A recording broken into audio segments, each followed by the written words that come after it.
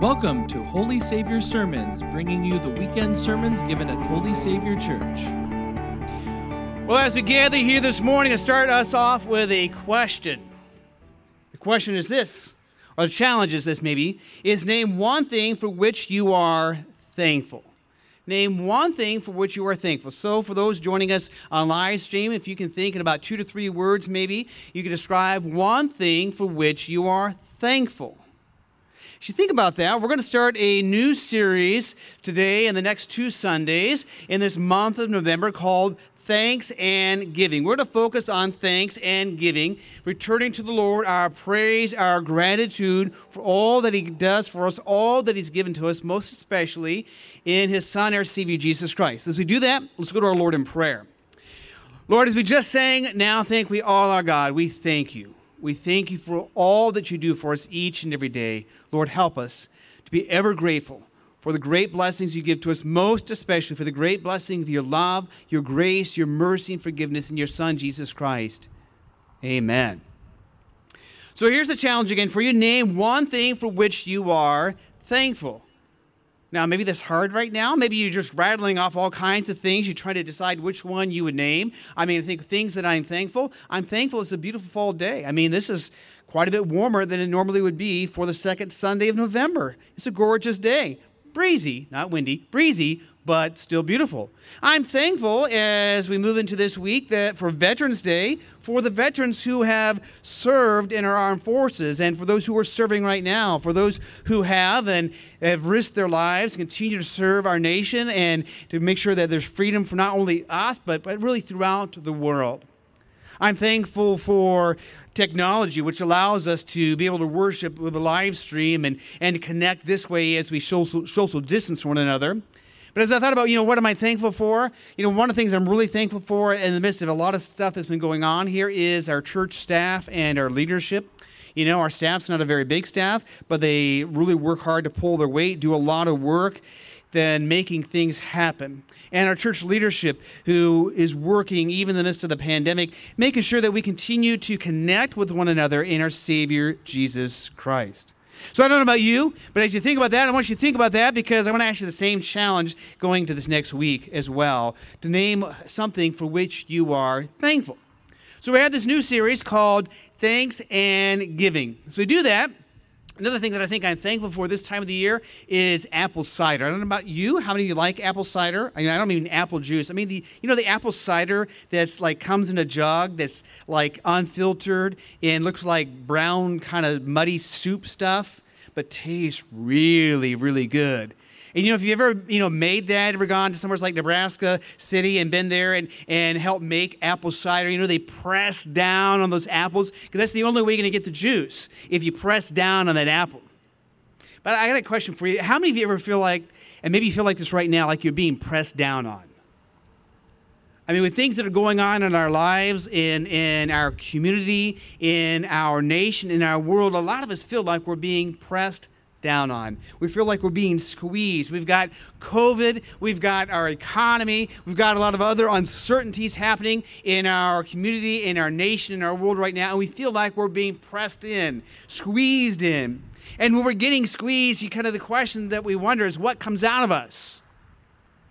What's coming out of us as we were being squeezed, as we're being pressed on? When we experience so much loss and so much grief, what happens to us? And what we see here, and as we enter this series, is what God calls us to is a life of thanksgiving, of giving thanks to God. But that seems like a polar opposite, doesn't it?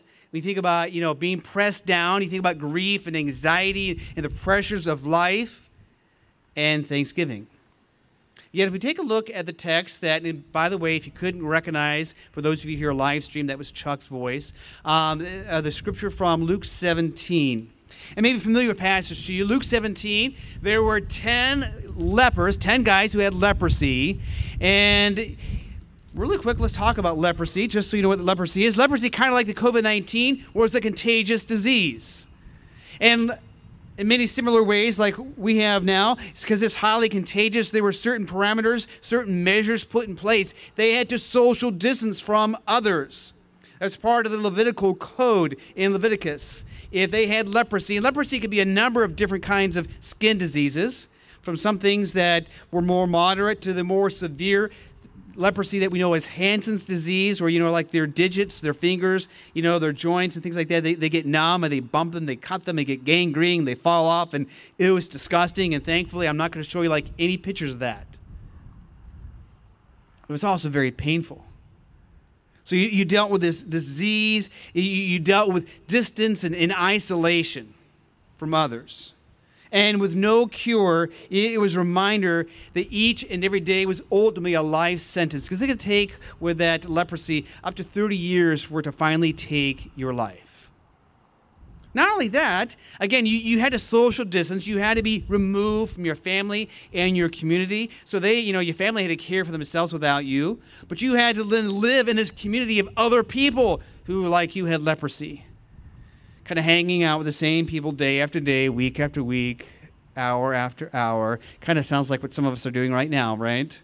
You think, how much longer do I have to be with these people whom I love? But they were together. And this community of lepers, and part of what they were doing, when we capture this in the text here, as Luke says, they would stand at a distance. Usually they stood at a distance and they'd say, unclean, unclean, because they wanted to make sure that you knew they had leprosy. And sometimes they had things like bells, and they try to make noise. It was also a way that if you were going to be generous and charitable, that you could, from a distance, leave them something, like some folks have done for someone who's maybe been at home quarantined with COVID-19. Someone goes to the grocery store for them and drops something off at the door, and they can pick up those groceries. But what we know is that these guys who had leprosy, that Jesus was going to Jerusalem along the border of Samaria and Galilee. Now, we got to pause there for just a moment, because you got to know that is an unusual route for a Jewish man to take. They would not hang out with the Samaritans. There was not good blood between the Samaritans and the Jews. They saw each other as enemies. They saw each other as, those you would just tell your children, we don't like those people. And so they would take a longer route most often to go from Galilee to Jerusalem. But Jesus, as he's done before, takes the shorter route along the Samaritan border. And he says that he encounters these 10 lepers who cry out. We don't know how they know that Jesus is there or how they had known what he had done. Likely some family members had from a distance shouted out, hey, that Jesus guy who's been healing people, he's going to be in the area. Keep a lookout for him. And so they see Jesus and they shout, Jesus, Lord, have mercy on us. And Jesus says, go show yourself to the priest. Now, why the priest? Because the priest was kind of like the health department of the day. You had to show yourself to the priest, who then would examine your body to make sure that there was no longer any skin disease on you. And if there was no skin disease, you could be certified as cured. You could return to your community and to your family and to the life that was more normal. And Luke records for us, and by the way, Luke is a doctor, so when we read Luke with some of these miracles, there's additional things we pick up for when we listen to. Like earlier in Luke's Gospel, chapter 7, Jesus had healed another man with leprosy and even touched him, which is, again, would have been a Levitical no-no. But he touched him and healed the man. Well, these guys here, he says, go show yourself to the priest. So they go, and they're going to show themselves to the priest. What we don't know, we don't get all the details, is we don't know if they took 10 steps or 25 steps or 100 steps. But suddenly, or maybe not so suddenly, they were healed. Whether it was like, woo, I'm healed, or whether, that finger that fell off, began to grow back, and the body that was disjointed began to heal as they took each step. We just know that as they were on their way, they were healed. And as they were on their way, they were healed, and one that when he saw that he was healed, he came back to Jesus. And I love, again, Luke captures some of these details. He comes back with a loud voice. And if you remember the past with his loud voice, he'd always said, unclean, unclean, stay away. So he called out for mercy. And he comes back with a loud voice, and he's praising God. He's giving thanks to God for the healing. He throws himself at Jesus' feet, and he thanks him. These are the words that we have from Luke 17, verses 15 through 16. One of them, when he saw he was healed, came back, praising God in a loud voice. He threw himself at Jesus' feet and thanked him. And Luke doesn't want us to miss this point. And he was a Samaritan. Now, there might have been other Samaritans there, but part of that point was that the Jewish people would have seen that Samaritan as an outsider, as one that is not worthy of God's mercy and grace, not worthy of one being highlighted as the one doing the right thing. And he was a Samaritan, and he was the one that came back and gave thanks. Even though he had been pressed down, even though he had been dealing with this illness for quite some time in his life, he is the one that comes back and expresses gratitude. In the verse 19, Jesus says these words, "Rise and go, your faith has made you." Really more literal, the translation, your faith has made you whole. Now the others must have had faith. They had faith and trust that Jesus could heal them. But this man's faith moved him to action. To do more than just being healed. This is awesome. I'm going to go be with my family again. But it moved him to action, to stop, return to Jesus, and to give him thanks. Gratitude is an amazing thing, but gratitude is not so easy when we're being pressed down, when we feel like, we're struggling in life. And for many of us right now, this has been a difficult time. As we look back, as we come to the end of 2020, we look back towards the beginning of this year, we say, this has not been an easy year. It's been challenging.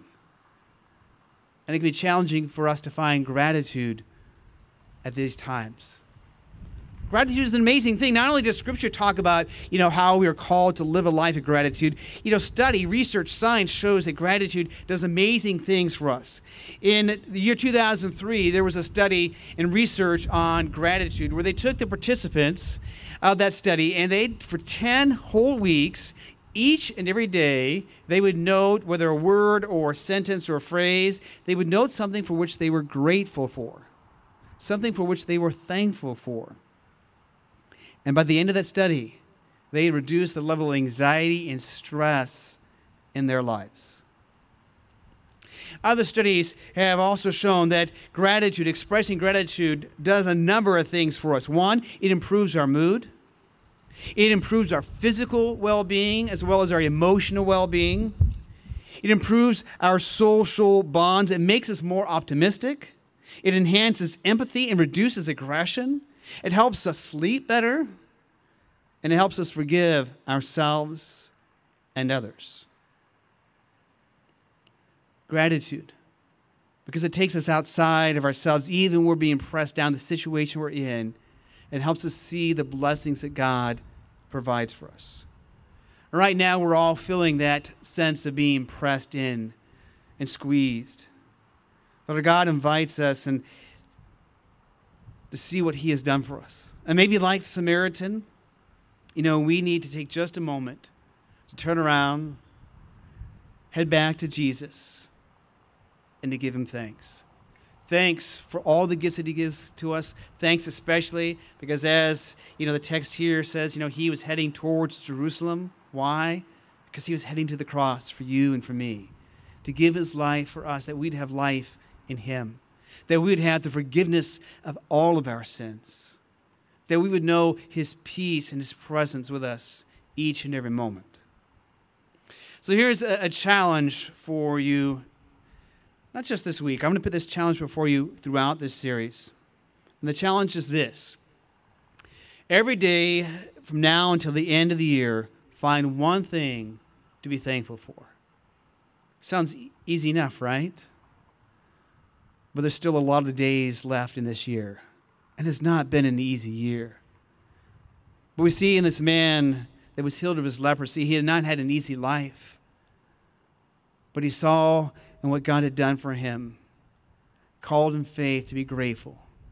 And our God calls us in faith to respond with our gratitude, our thanksgiving, through our words and through our actions.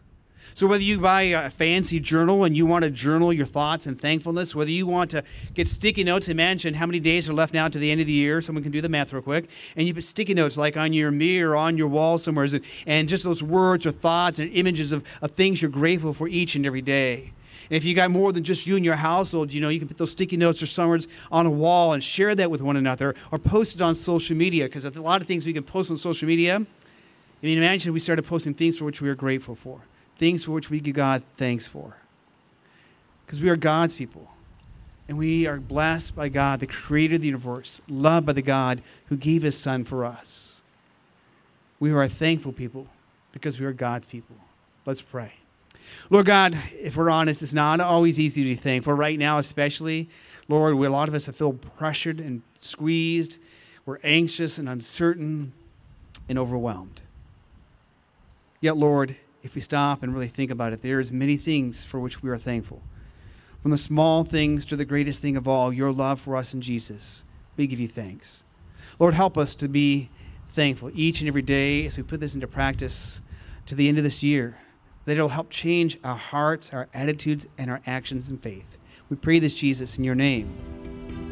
Amen. For more information about Holy Savior, including service times and location, please visit holysavior.org. Thanks for listening, and until next time.